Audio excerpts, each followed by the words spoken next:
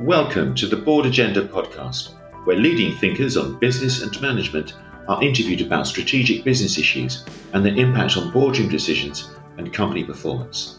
For more expert insights on emerging boardroom issues, go to boardagenda.com. In this episode of the Board Agenda podcast, we interview Sir Donald Brydon, a highly experienced and prominent chair of leading public companies, about his career as a non-executive director, what he believes to be the priorities for boards today, and his views on audit reform. Hello and welcome to the Board Agenda podcast. My name is Gavin Hinks, and joining me today is veteran board member Sir Donald Brydon. Sir Donald is the chair of Tide Holdings and a former chair of the London Stock Exchange, Sage, the Software House, and Royal Mail. He's also the author of a report looking at the work of auditors that will form the bedrock for government reforms later in the year. But for today's purposes, Sir Donald is also the most recent winner of the Lifetime Achievement Accolade at the Non-Executive Director Awards, one of the city's most prestigious events. And he's with us today to talk about being an NED. Welcome, Sir Donald. Hello, how are you? Very well, thank you. Thank you very much for joining us.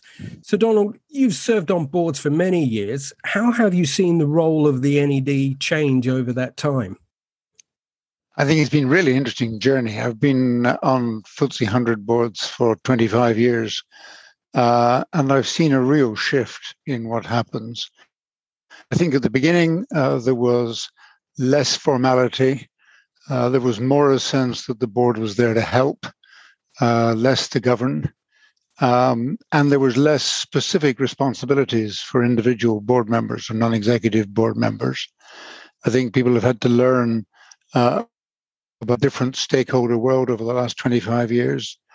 And thinking about that question of help and governance, in a way, I think it was sort of 90% help and 10% governance 25 years ago. You'd have to say it was probably more like 40% help and 60% governance today. Expectations of board members in the period have grown significantly, often beyond, I think, what they're actually got the ability to deliver. And we've seen one other development in this time, which I think is notable and quite interesting, and that is we've seen the emergence of careers in non-executive direct lives. It was almost inconceivable that 25 years ago somebody would have said, I'm seeking a career as a non-executive director. Now you hear it a lot. And I worry about that because non-executive directors are only of value if they're independent. And if you're dependent on a career, perhaps you're no dependent as you used to be. That's a very interesting set of insights. You talk about that balance between help and governance. Has that helped or hindered the non-executive as that has changed? I think it's made it harder for the non-executive because the expectations of the government have grown. And at the same time, it creates the opportunity for slightly more division between the non-execs and the executives. If you go back 50, 60 years, I think most board appointees were friends of the chief, and were really there to act as helpers, advisors, and possibly introducers for the business. That was a role that was worth having. But it's been overtaken now by the need to check and police and ensure that sorts of codes and other interests are being taken into account, which must make for many executives a frustration because their priorities and the priorities of the board may not be absolutely the same at any one time. It's all manageable and navigable, but I think it's harder. I was going to say, but I think you've answered my question, whether it's produced better businesses. I don't know how you would measure that successfully. There seem to be less of the sort of Halpern-type scandals in major public companies that there were 30 years ago. On the other hand, the cost of governance has gone up, and so presumably returns are slightly damaged as a consequence. Whether that's a material amount or not, I don't know. And you can't do all this in a vacuum, because this has to in the society we live in. And if it's what society demands and wants from business, then it's not a question of whether it's produced a better return or a worse return. It's has it produced the return that the society wants? And by and large, I think that works. But we need to be careful, and I'm very conscious of the fact that change is generally resisted. I mean, for example, I remember when the SID concept was first announced, there was lots of angst and anxiety and doubts about whether it would be any value. And it's proved to be a great value. Similarly with board reviews. I think we'll go on evolving and changing. So it's not perfect, but we need to be careful and thoughtful in the way in which we do that. You mentioned the movement towards NED careers, and I wanted to play devil's advocate for a moment. Surely, if someone is focused on a career as an NED, they're focused on the values and the right outcomes as an NED. But you seem to bristle against that slightly. I worry about the remuneration consequences and the lifestyle consequences. So, for example, there was a moment in the last decade when one board member said to me that she'd been offered a position on another board.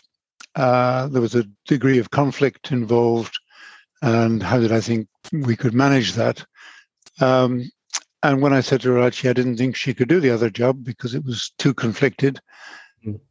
Well, the net present value of the fees from the other job are much better than the net present value of the fees from this one. So I'm going to do the other one. That seems to me to be completely the wrong value set. Maybe I had the wrong director in the first place. But if the fees are what drive you to be a non-executive director, you are unlikely to be very independent, because you're dependent on keeping your nose clean, not just for this job, but for the prospect of getting another job. And I think that's quite a worrying trend. There have been many developments across the business sector in technology, politics, societal attitudes that have affected NEDs. What do you think has been the biggest challenge over the years? Two, I think. The evolution of a regulatory environment where there's been the growth of the last 25 years of the so-called independent regulators, all of the regulation that's flowed from that, particularly significant in the financial services sector, but also in utilities and other places. So regulation is one, and undoubtedly tech is the other, because every company now, one way or the other, is a tech company. And people, xenophobes, really do find it hard now, I think, to be serious directors of major companies. So those have been huge changes.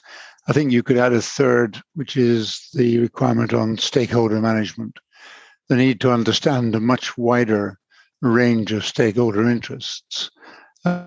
Keep focus on the core shareholder interest that you're there specifically to represent. Just resting on that for a moment, is it possible to manage those stakeholder interests, or are there too many conflicting interests to do that properly whilst keeping an eye on shareholder concerns? I think you do your best. Nothing is perfect. Everybody will not get everything that they all want. But if you're seen to be approaching problems with the right values, the right purpose, the right mindset, then I think most reasonable accept that they don't get everything they want in life. And as long as there's good prioritization and you understand what's the most important at a moment of stress, then yes, I think that is manageable. You mentioned the demands on NEDs, and that raises the question of changing requirements for skills.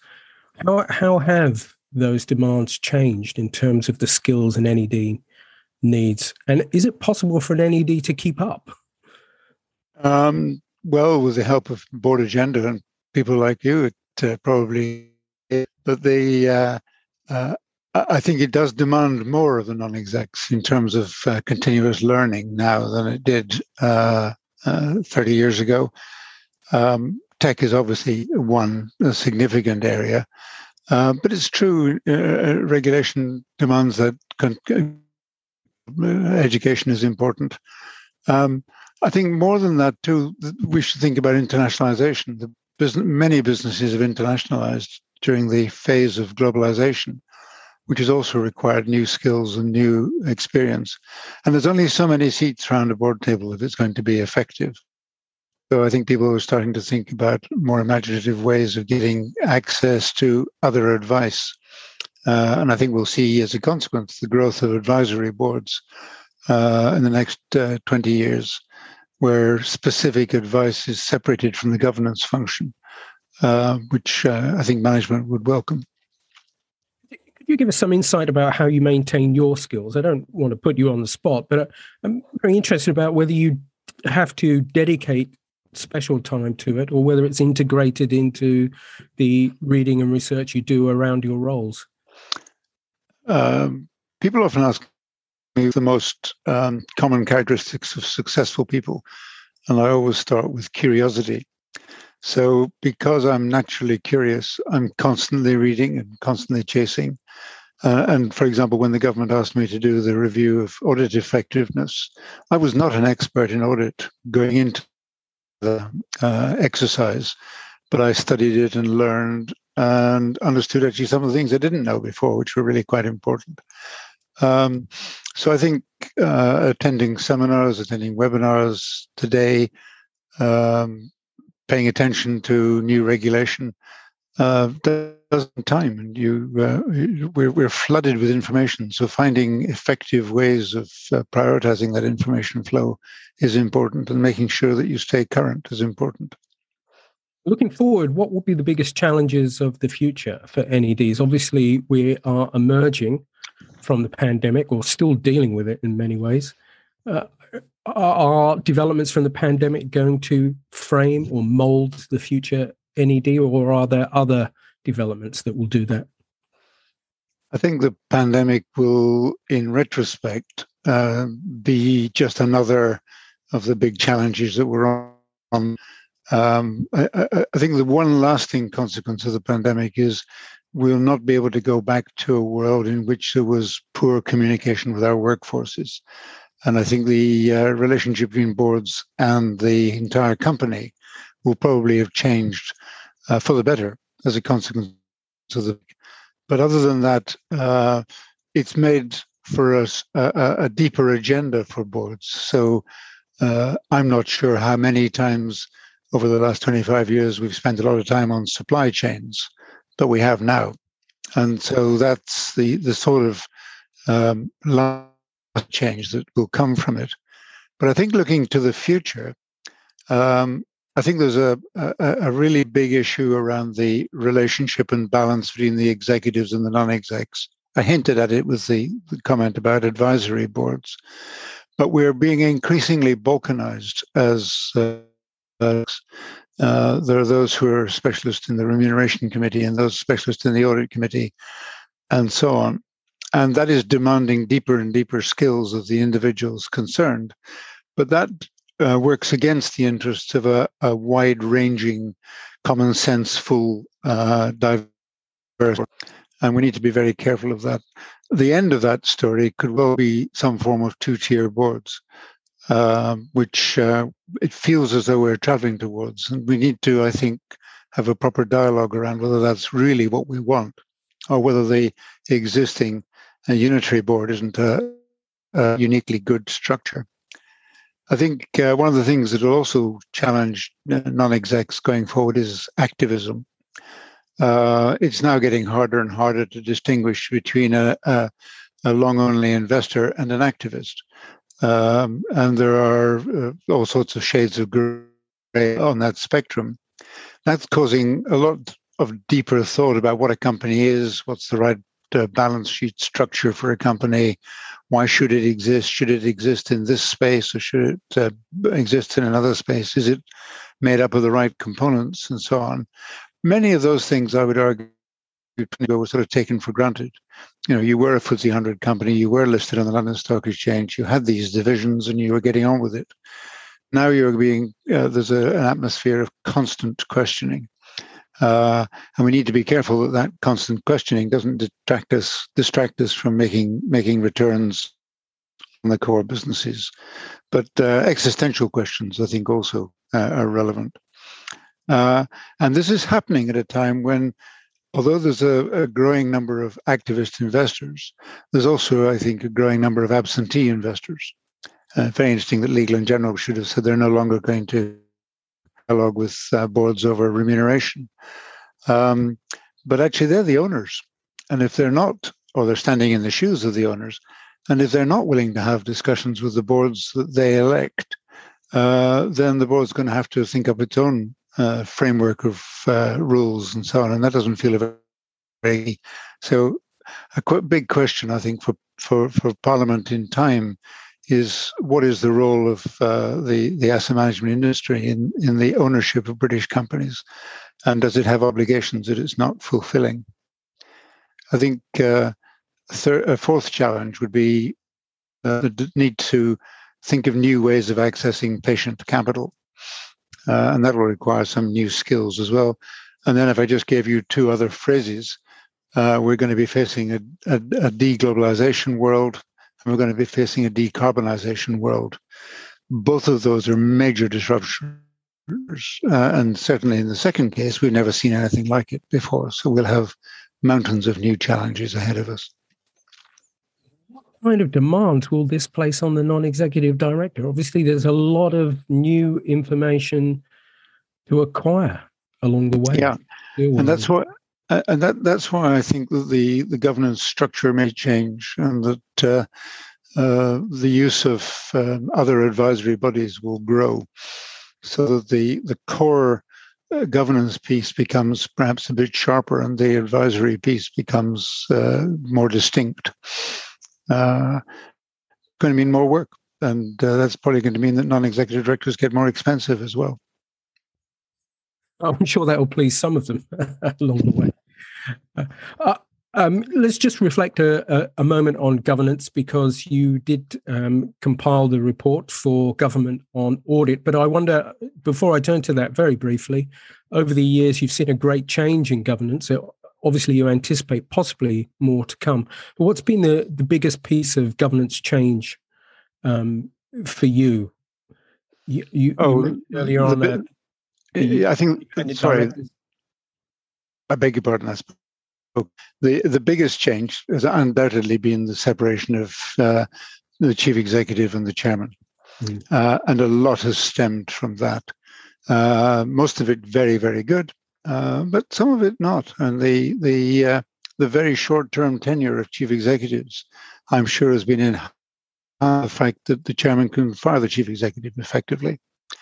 So that's put a jeopardy into the process that wasn't really there before.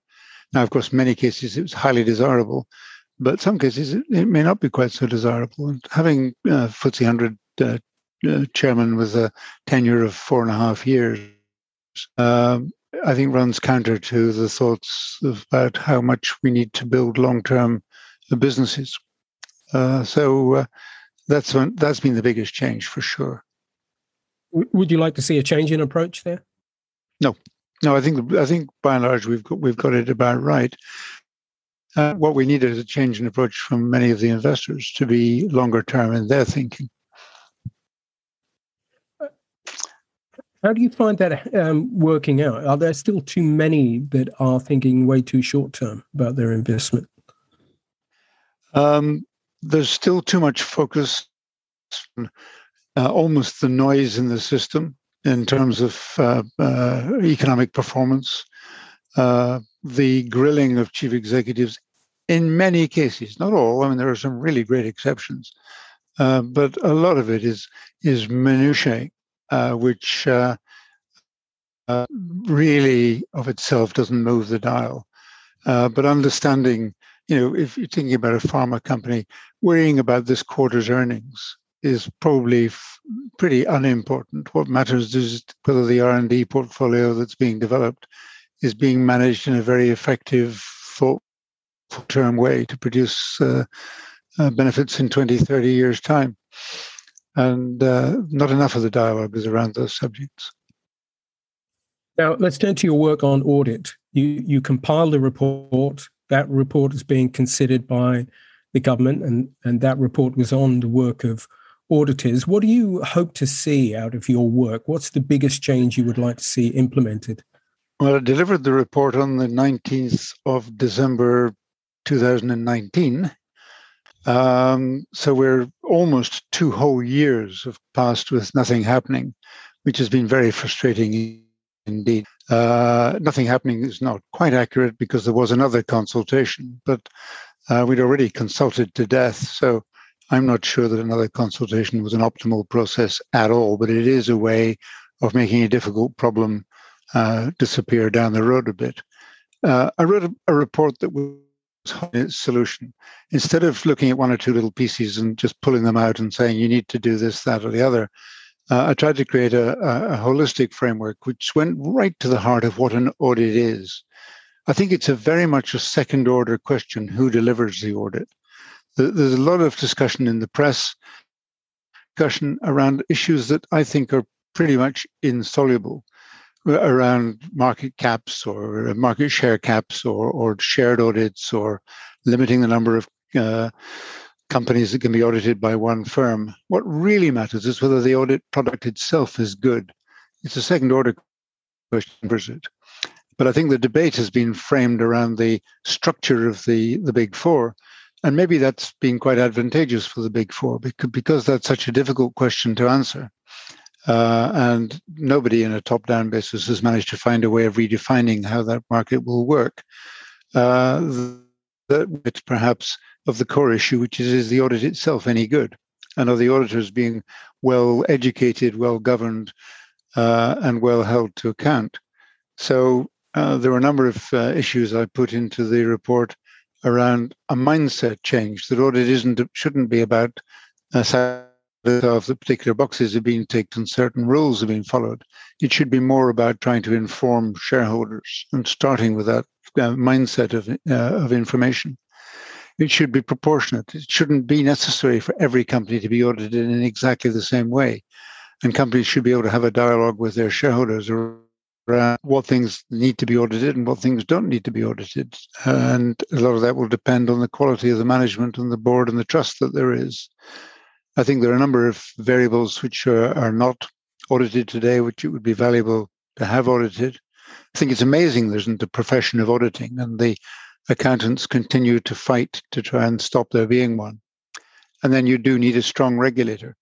And it's very disappointing that if I'm a bit frustrated that my report's been sitting on the shelf for 2 years, John Kingman must be even more frustrated because his has been on the shelf for 3 years. Yes, and Arga is still not in play. So I'm not going to pick out. Sorry, for our readers, Sir John Kingman advised the creation of a brand new regulator with extra powers. Yeah, and there's some hopes that some of that is going to take place, but it's glacial in its timing. And if you think about the parliamentary time, it's possible to imagine this will still be being talked about when the next election is called. Yep.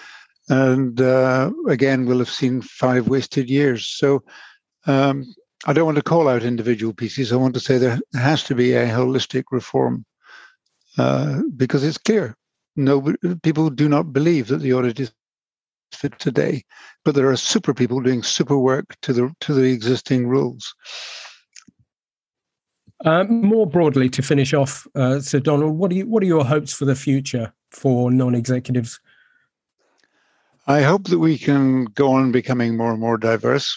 I hope that more attracted from different environments to be participants in the governance journey and the advisory journey that goes with it. I hope that expectations are managed in such a way as after the event, when there will be failures. When a failure occurs, it's not assumed that everybody was asleep at the time, that the expectations are realistic. And I hope for most of them it remains a really fun, interesting, and worthwhile thing to do. Sir Donald Brydon, on that note, thank you very much for joining us today. And that's all from the Board Agenda podcast. You can catch up with all the governance news, I should say, at boardagenda.com. Thank you. Bye-bye.